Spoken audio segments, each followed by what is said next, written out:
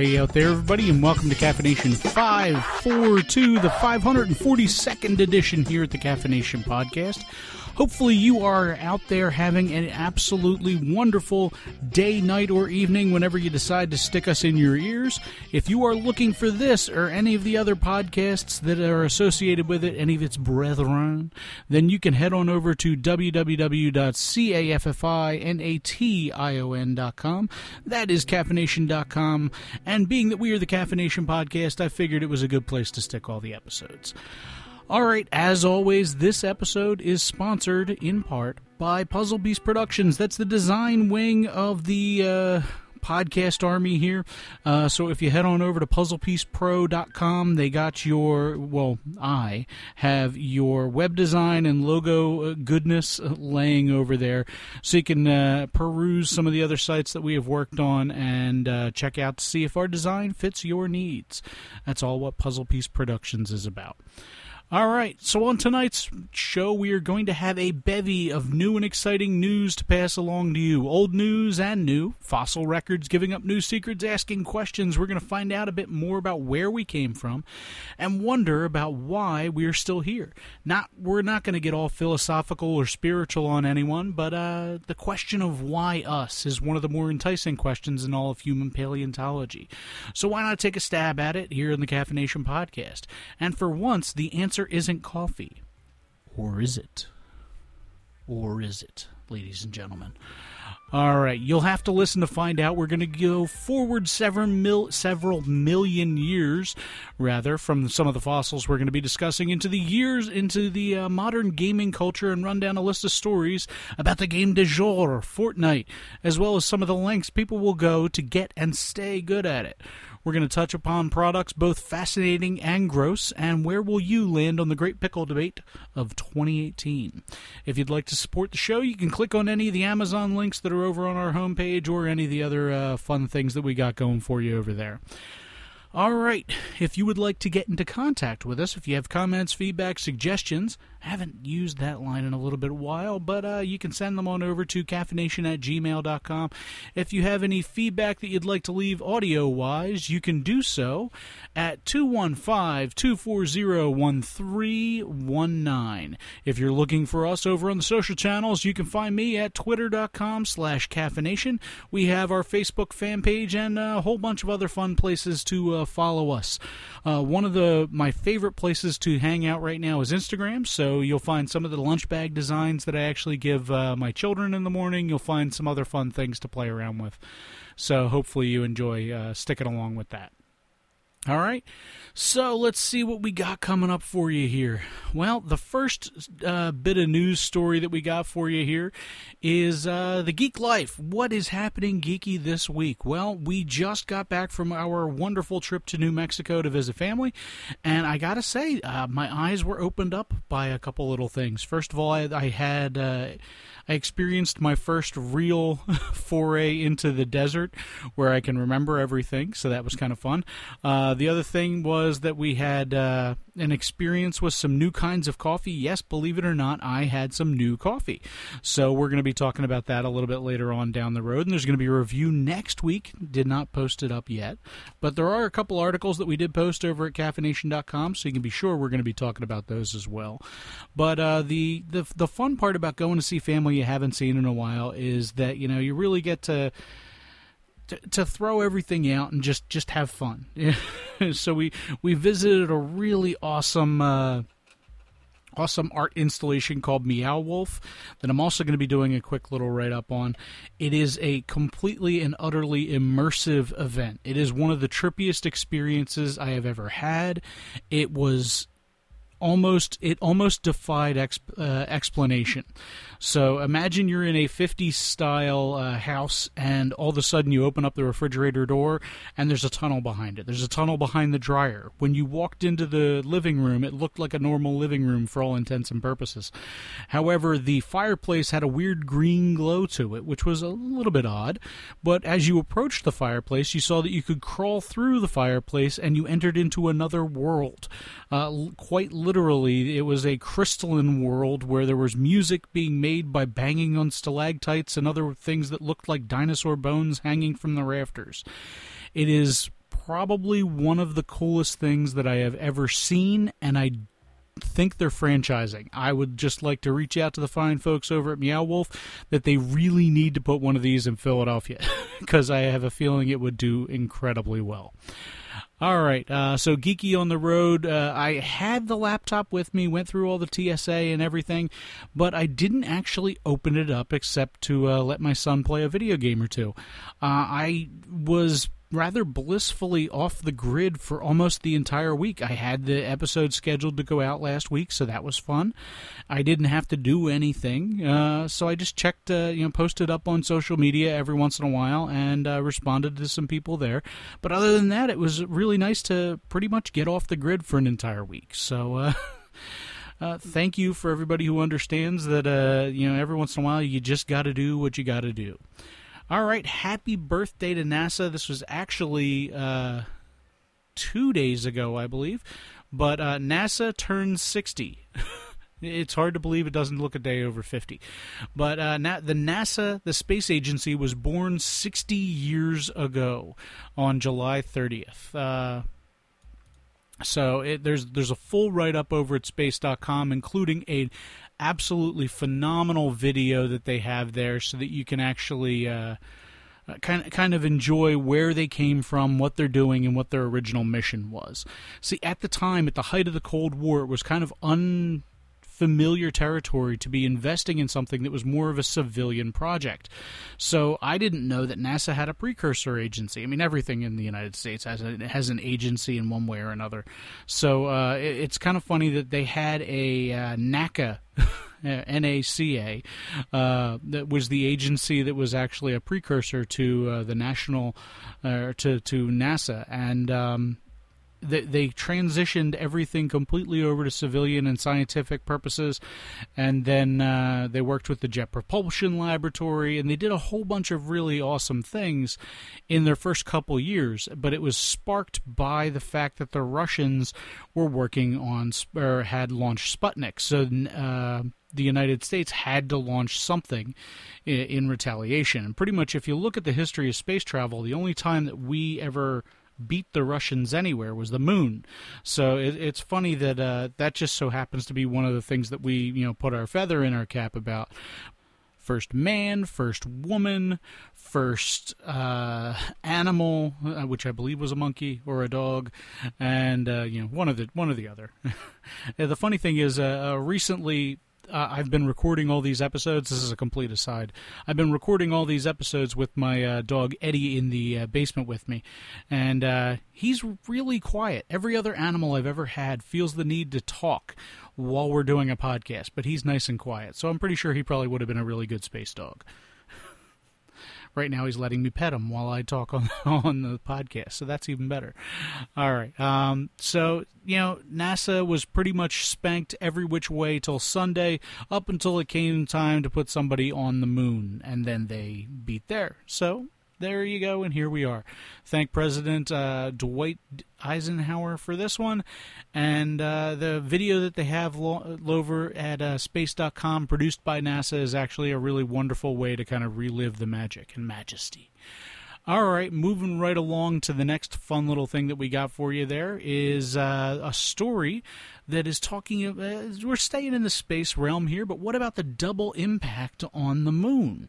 That's right. Now it's been a while, but most of the phenomena that we see right now have stories that have been told about them. So it's like, okay, there have been records of flashes on the moon, and we're pretty sure that they're asteroids, but has anybody ever really checked? Well, the only thing I don't like about this particular story is the way that they went about actually posting it. They said, UFOs on the moon? Space agency captures bizarre flashes of light on the dark side of the moon.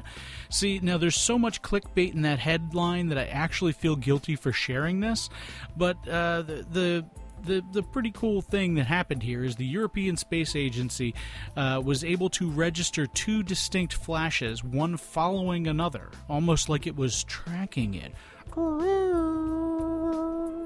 with their telescope Midas, which is, NASA or space programs in general just do a really good job when it comes to actually determining these the acronyms that they use. I mean, Midas just sounds like a really cool system.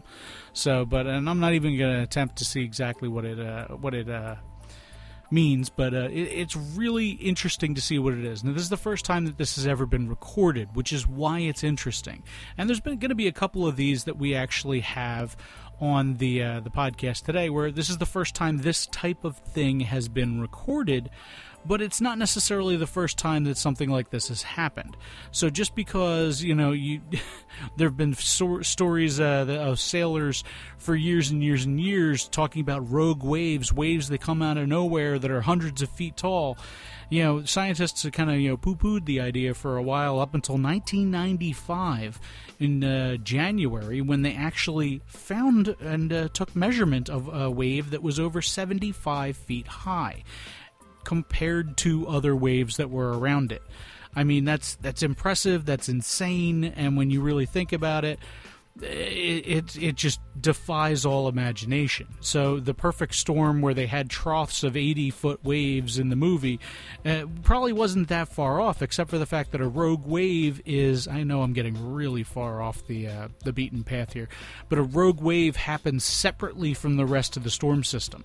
So it's actually, they've been detected here and there since 1995, and it's just one of those things that I actually thought was pretty awesome. But this is the first time that we've seen these types of flashes on the moon. It just so happens that it was interesting that the flashes followed one another. So what it most probably is that there was a breakup of a larger meteorite, and in what little atmosphere that they had or that there is on the moon, they burned up on entry, or they impacted with some kind of flash. So we'll see exactly if they ever actually determine anything more than a couple grainy pictures, but the website that I'm linking to is express.co.uk, so you can head on over there and check that out. They have plenty of pictures of Thomas Jefferson, UFOs. It's just it's just kind of interesting. Everything from warning of a mega earthquake that's going to happen during the blood moon, which we just had recently. So apparently the world is going to end. We just don't know it yet. But, all right, moving right along to a little bit more hard science, which is where I prefer to kind of live when it comes to these things. But pushing the fossil horizon back a rock at a time, the earliest example of bone has been confirmed in the fossil record. Now, this is a fossil heterostation. I am not going to pronounce the other two words, but basically, from the early Devonian period, approximately 490 million years ago, it's a pre-fish fish. It's a pre-everything fish. Now, see, the difference between fish, mammals, reptiles, and a lot of other animals is the difference, rather, between sharks and fish is the skeleton is cartilage in one and bone in the other. So we've found bony plates on the outside. We've found other things, so we've had exoskeletons, but this is the earliest example of an actual skeleton. So I thought that was really, really cool. So the difference in the fossil record of how things turn to stone is kind of cool. So there's 4 different types of tissue. There's bone, cartilage, and then there's dentin and enamel. So we are currently made up of those 4 things. So there's bone and cartilage. Cartilage is in the tip of your nose. Bone is pretty much everywhere else in your body, except for me. I have cartilage in my hands. It's a little bit of a genetic anomaly there. Maybe I'm part shark. Who knows? But then you have dentin and enamel. That's what your teeth are made up of. So when they do tests on bone this old, each one of these things turns into rock in a different fashion. So they're able to actually do CT scans and stuff on the actual fossils that they get to see what happens to them. And they were able to scan the skeleton of this thing and find out that it was primarily bone. So that's pretty awesome. All right, next little thing that we got for you here, again, dealing with, again, going back to the archaeology side of things, but modern humans outcompeted 7 other different Homo variants. So to give you a quick rundown of who they were, and I am going to attempt to pronounce all of them, but after we have... talked about these previously, but Homo heidelbergensis, then there's Homo rudolfensis, Homo habilis, Homo florensis, Homo erectus, and Homo neanderthalis. And then there's Homo sapiens, which are archaic humans. So these are the 7 different types of distinct species under the genus Homo that existed in roughly our lineage. So now the issue with some of the fossil record in our own with our own fossil record is that we know, for instance, that Homo sapiens date back approximately 300,000 years. We know that people are not necessarily people, but we know that Homo florensis was only found in 95,000 to 17,000 years ago, and only in Indonesia. Now, these people were the Hobbit people that you've heard tell of in stories. They're 3.5 feet tall with a tiny brain. So there's a lot of different reasons why this might have happened. Homo erectus is the first standing man. Homo neanderthalis was actually larger than us, and unlike us, they actually exhibit sexual dimorphism in the opposite way. So the females were much larger than the males. So it's kind of insane and crazy, but from 600,000 years ago to 350,000 years ago, you had the Homo neanderthalis. And then for the Homo sapiens, why were they, out of all of the other species, the ones to stick around?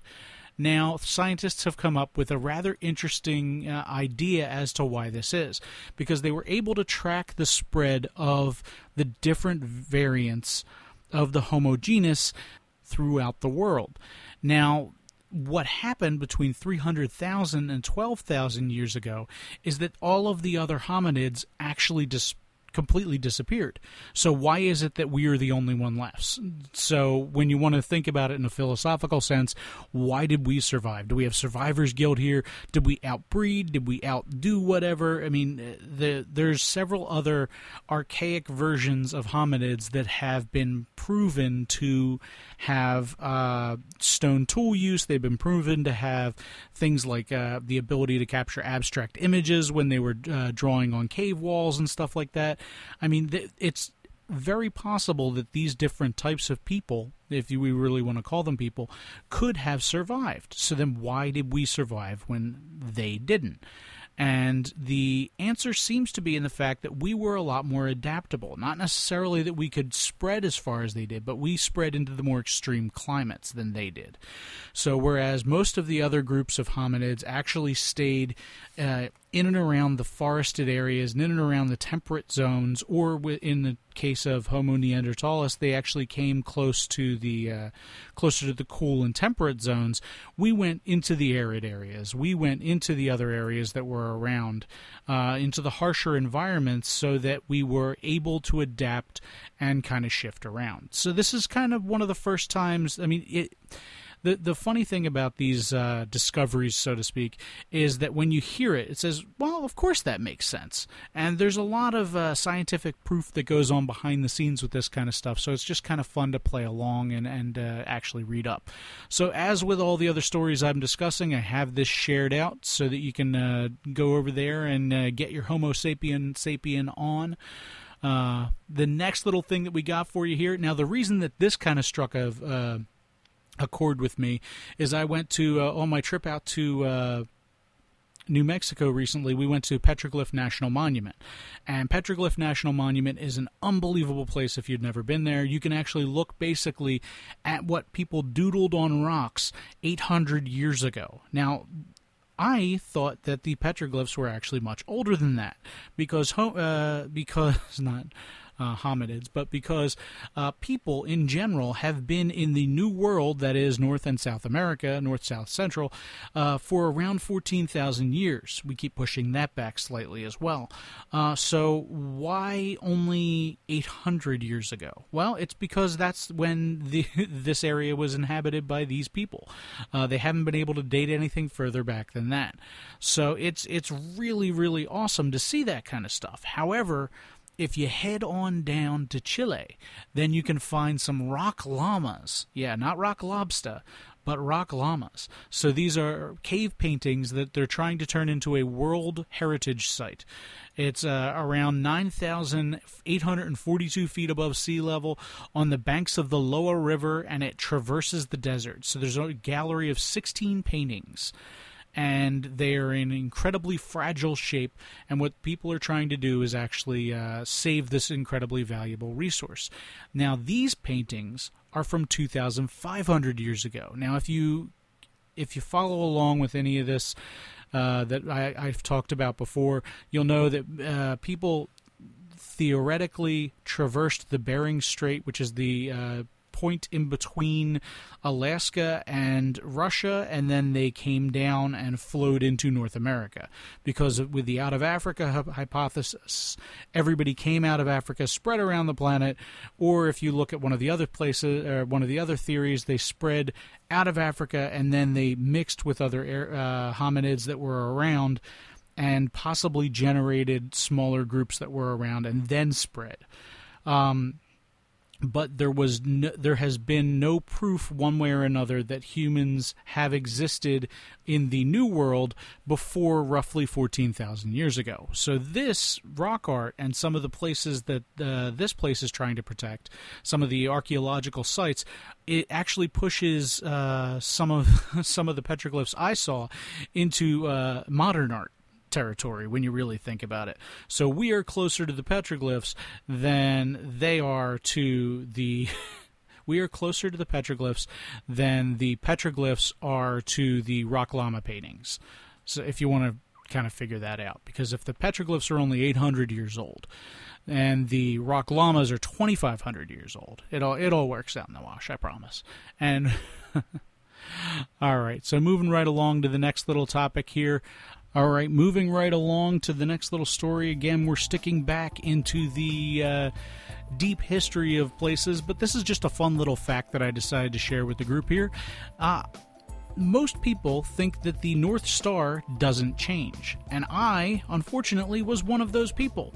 See, the North Star does change. It's an ever-rotating litany of stars that occupy the northernmost position. And in fact, it has been several different stars recognized as the North Star throughout history. So when you're saying, oh, the pyramids were aligned to the North Star, yes, the pyramids were aligned to a different North Star. So they were aligned to Thuban, which is in the constellation of Draco. When they began the earliest pyramids, around 3000 AD, the star in the Gamma when we are around 3000, the year 3000, the star Cephus will be the closest to the North Celestial Pole, and that will be our North Star until 5200 AD, when it'll be Iota Cephei, and that'll be it.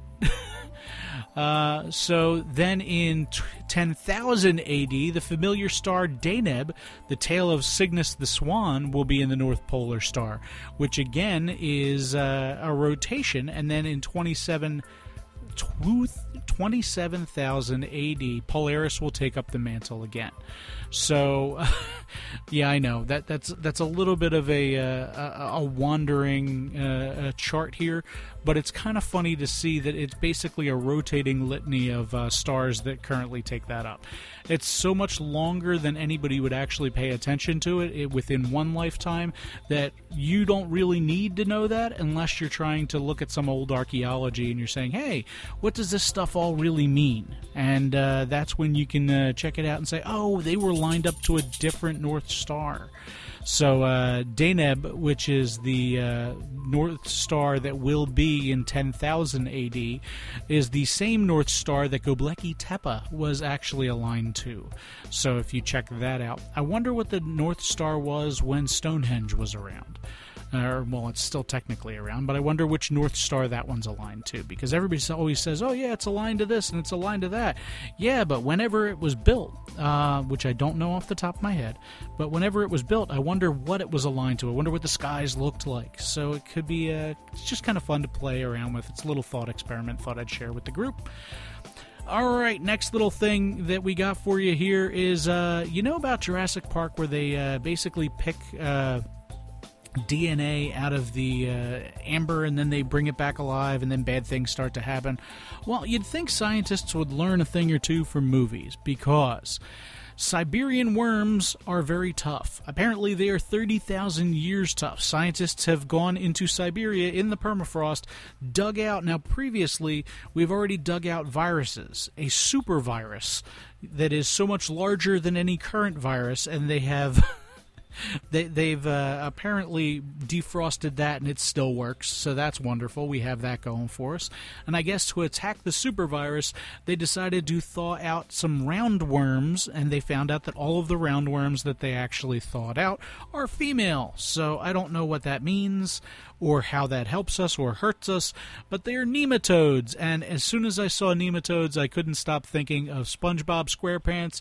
And here's just the little thing that you need to know that SpongeBob taught everybody. Hungry. Hungry. Hungry. Hungry. Hungry. Hungry. Hungry. Still hungry. Still hungry. Still hungry. Still hungry. Still hungry. Still hungry. Still hungry.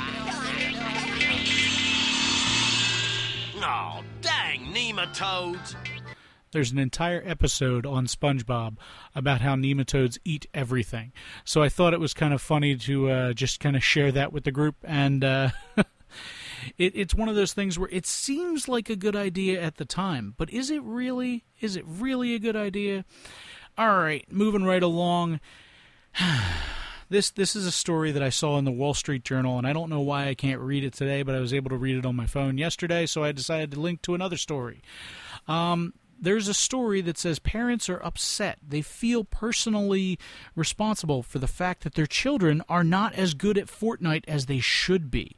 So what the parents are doing is hiring tutors, not for math or science or anything wonderful like that, but they're paying anywhere from $10 to $20 an hour. Yes, they are paying more than minimum wage to teach their children how to play Fortnite. In fact, there's some stories in there where the dad was hiring a Fortnite coach, then his children found out, so they got their own special hour. So each week there's a coach who works with 3 members of the family, and the only thing the dad can say is, oh yeah, well, you know, the wife and daughter really make fun of us. Yeah, around here my wife was just shaking her head. She says she can't believe it happens. I can sort of almost believe that it happens. I know it'll never happen in this house, but my son's getting to the point where he's decent at Fortnite, and it's like one of those things where I want to look at him and say, all right, so you want to start making some coin on the side? You could easily set up a business and start teaching noobs. And he says, no, I don't like dealing with noobs. I even tried to get him to come on the show tonight to discuss it, and he said he wouldn't do it. So... But, yeah, so if you have a kid out there who's really good at Fortnite, now might be the time to cash in. You, too, can have them talk to strangers over the internet and charge them money for it. Wait a minute, that came out wrong. Nope, that's about what it sounds like. All right, so if you have a little bit of time on your hands, you can move along to the next little link that we got for you here, and that is watch every Super Smash Brothers character do a Fortnite dance from one way or another. So basically, they took the PC version of Fortnite, they mapped an animation stick figure onto one of the default dances, and then they decided to map it to every single character in Super Smash Brothers into a stretched out version of it. So here's what the dance sounds like.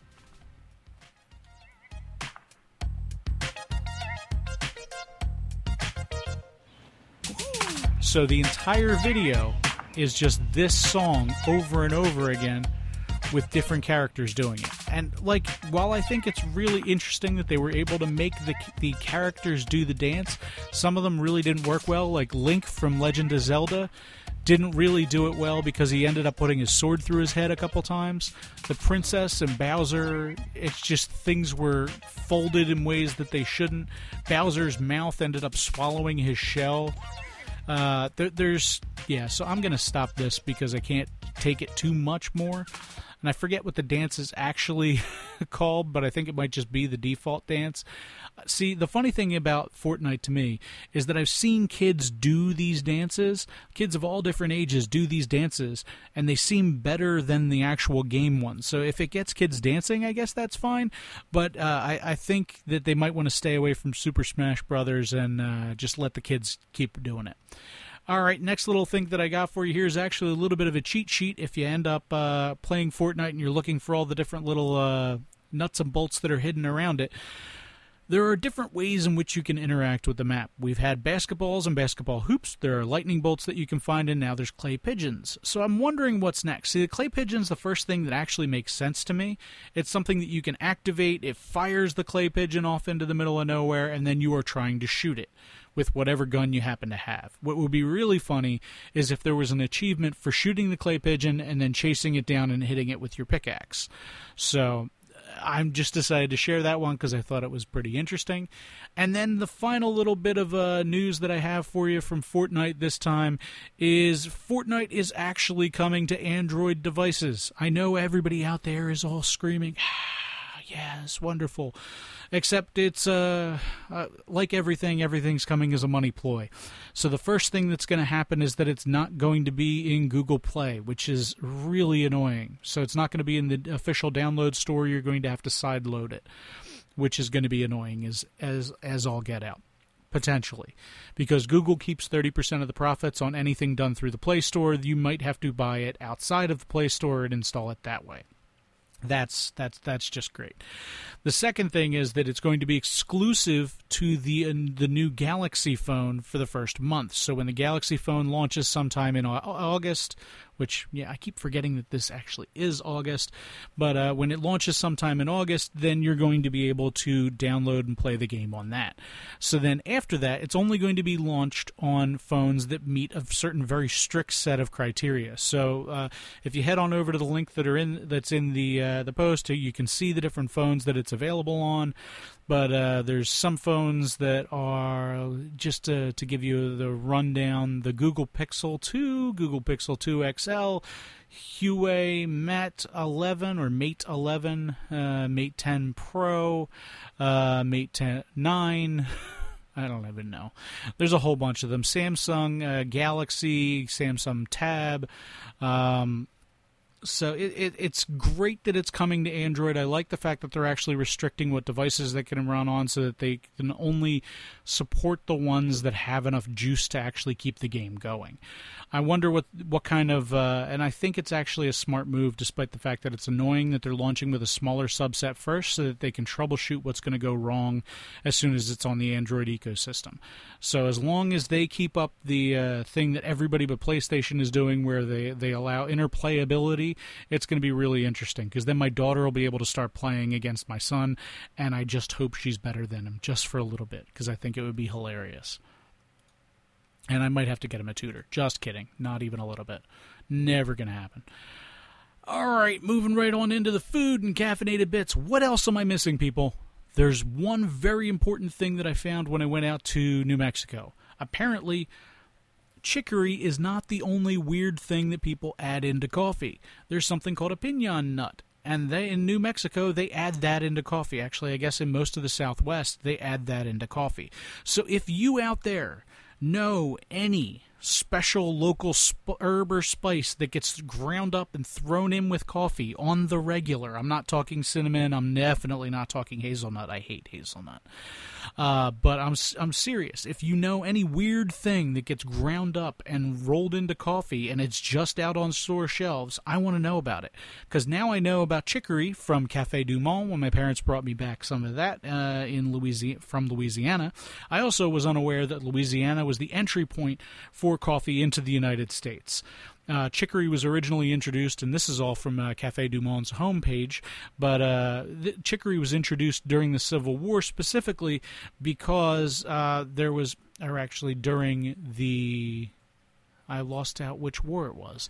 During the French Civil War, the supply of coffee was relatively low, so they ground up chicory and they threw it in with the pot of coffee to take back the bitterness of the coffee a little bit and to actually bring up the body of the beverage that they were drinking.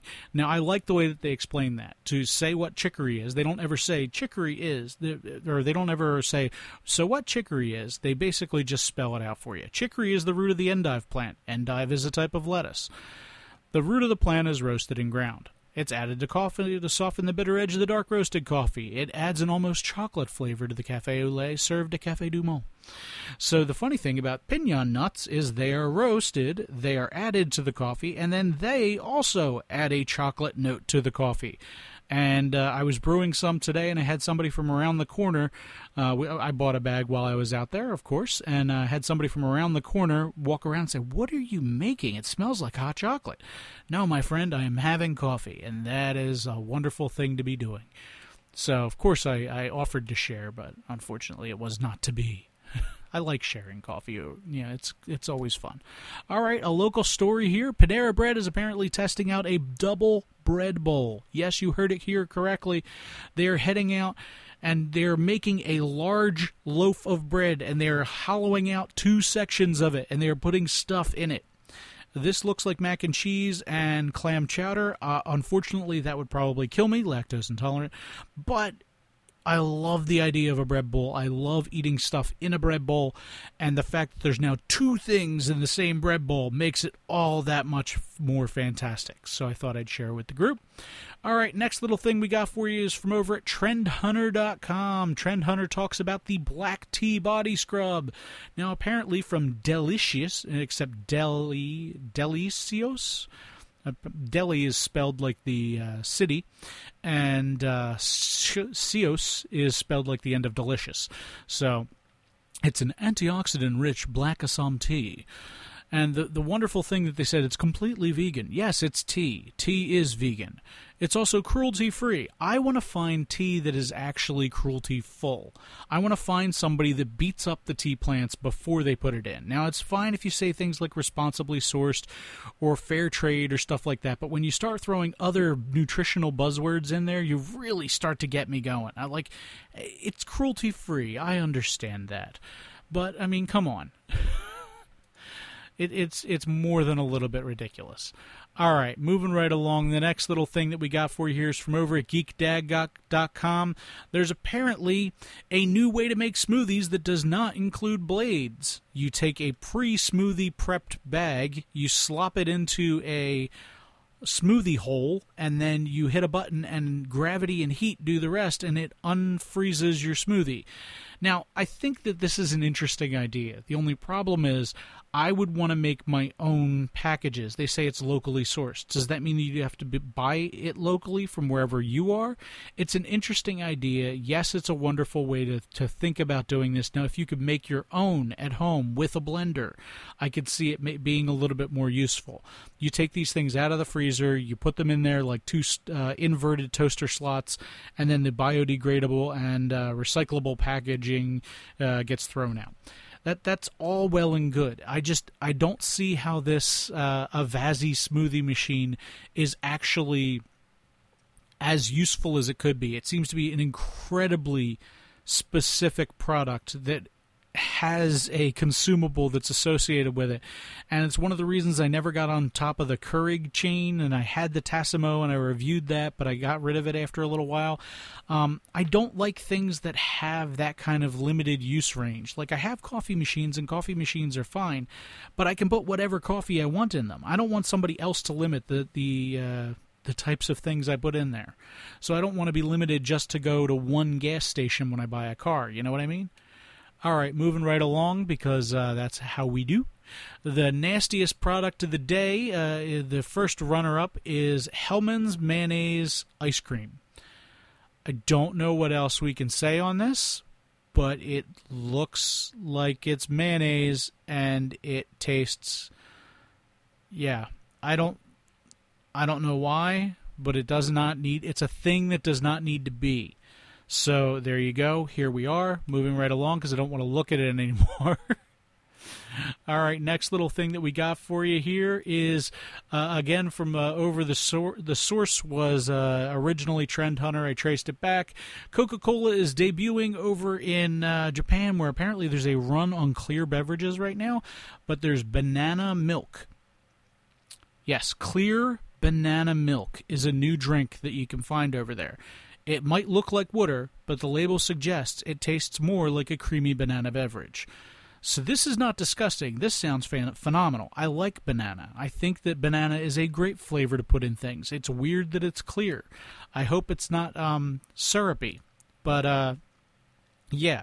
Now, the next thing that we come up with is the grossest thing I've seen today, and I unfortunately have to share it with you because I could not do anything else.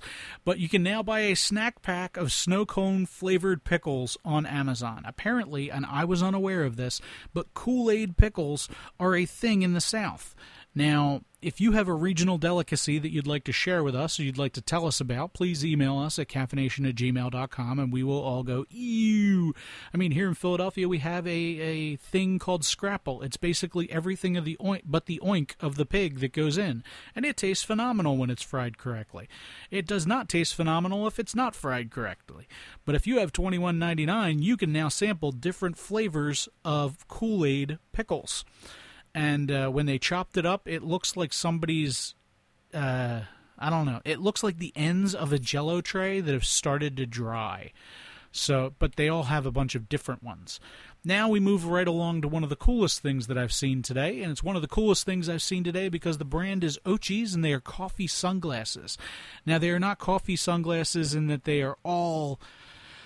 they let you see coffee everywhere, but they are actually made of coffee grounds, which I think is pretty awesome. So I don't know if they're used. I don't know if anything else happens with them. The Kickstarter hasn't even launched yet. I just saw it floating around, and I saw a couple different people talking about it, and I had to share it with you fine folks.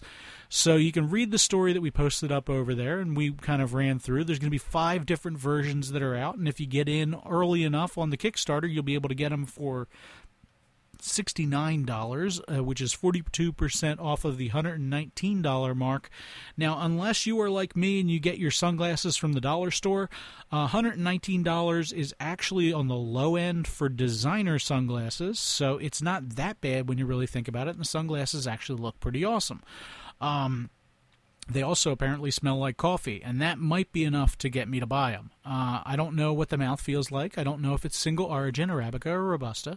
I don't know whether or not you can dip it in your coffee and possibly have a little latte that you use to stir them with. But, I mean, it's interesting, so I thought I'd share it with the group as well. And then the last little thing, there's a design that's been kicking around in my head, and it's the first time I've ever felt comfortable sharing this particular version of it. But death before decaf. Now, I'm not saying that I would die before I had to have decaf coffee, but I'm saying there are so many other beverages that you can have and lovingly ingest before you start drinking decaf coffee, because coffee is meant to be caffeinated. It's meant to have all that wonderfulness all up inside you. And if you are one of the unfortunate people who cannot have caffeine, that's perfectly okay as well. You don't need to have caffeine. You can just start drinking herbal tea, because I'm fine with that, because it's naturally decaffeinated. And it's fine because it's supposed to be that way. As soon as you start doing things like chemically processing stuff to make it not do what it's supposed to do, that's when I start getting a little bit skeeved out by the whole thing. So, all right, now the last little thing we got for you here today, the final thought, which I'm kind of curious, so I'm kicking out to everybody out there, is 3D printed guns. Now, I have a really odd opinion about guns, because on the one hand, I would never say ban all guns. On the other hand, I think that our laws don't work correctly, and I'm not about to sit here and pontificate on anything on this. What I'm saying specifically is, should you be able to download the plans to print your own gun out? Now, if you've never worked with a 3D printer, you'll know that it is actually pretty expensive to get started with some of these things, and you could theoretically say, well, there's a larger barrier of entry there, and we're not saying that you can't do this. But what I'm saying is flip it on the end. and say, okay, these plans already exist. Would you want people to go out there and get them where they haven't been tried, they haven't been tested, and there's no kind of checks and balances system, so that if they were to try and print them, you'd have random people blowing their hands off? Or do you want to print something and say, okay, we have to find a way to deal with this now because technology is advancing? Because as soon as you start saying things like, hey, this information is dangerous, we don't want anyone to ever have it, that's when you're going to start getting into the slippery slope problem. That's when you're going to start saying, well, yeah, okay, so we're going to ban all discussion of 3D printed guns. And then, you know what? You're not allowed to print that Disney figure. You're not allowed to draw a Disney figure. You're not allowed to do anything that involves possibly copyrighted material. You're going to have people starting to copyright things like, I don't even know. The long and the short of my argument here is that unfortunately you can't untuck this one. You can't put it back in the can. People have already downloaded it. I think you need to find a way to make the system either track or ensure that things are used and done responsibly. I don't think there's anything else we can do at this point, and I think anything else is basically just shoving your head in the sand. And I am really open for debate on this. I'd love for other people to kind of put their 2 cents in. If you're going to sit here and call me a flaming liberal, well, you're right, I am a liberal in most things. But if you're going to sit here and say that I don't know what I'm talking about with guns, then you're probably wrong with most of that as well. I'd love to be able to hear some other people's discussions on this. We just try and keep things civil here in the CaffiNation. All right, so that about wraps it up here today for CaffiNation number 542, Big 542. This has been a fun episode. Hopefully you enjoyed it as well. Fortnite and fossils, we discussed a whole lot. So if you are looking for this episode or any of the other episodes that are in its... Whoa. That's a little bit early for that. If you're looking for this episode or any of the other episodes that are in its fun little class, its little cohort of episodes or episodic friends, then you can find them lovingly nestled over at www.CaffiNation.com. That's CaffiNation.com. Being that we are the CaffiNation podcast, we figured it was a good place to put them. All right, if you were looking for me, my name is Paul Muller. I am lovingly hosted over at the CaffiNation, or at CaffiNation, twitter.com/CaffiNation. I am CaffiNation most places. You can find the Facebook fan page and everything else listed over at the website. So 215-240-1319 if you have audio feedbacks, commentary, suggestions. If you want to tell me to get out of Dodge and never discuss things again, I'm perfectly all right with that as well. I might not listen to you, though. All right, thank you very much, everybody, and have a good night.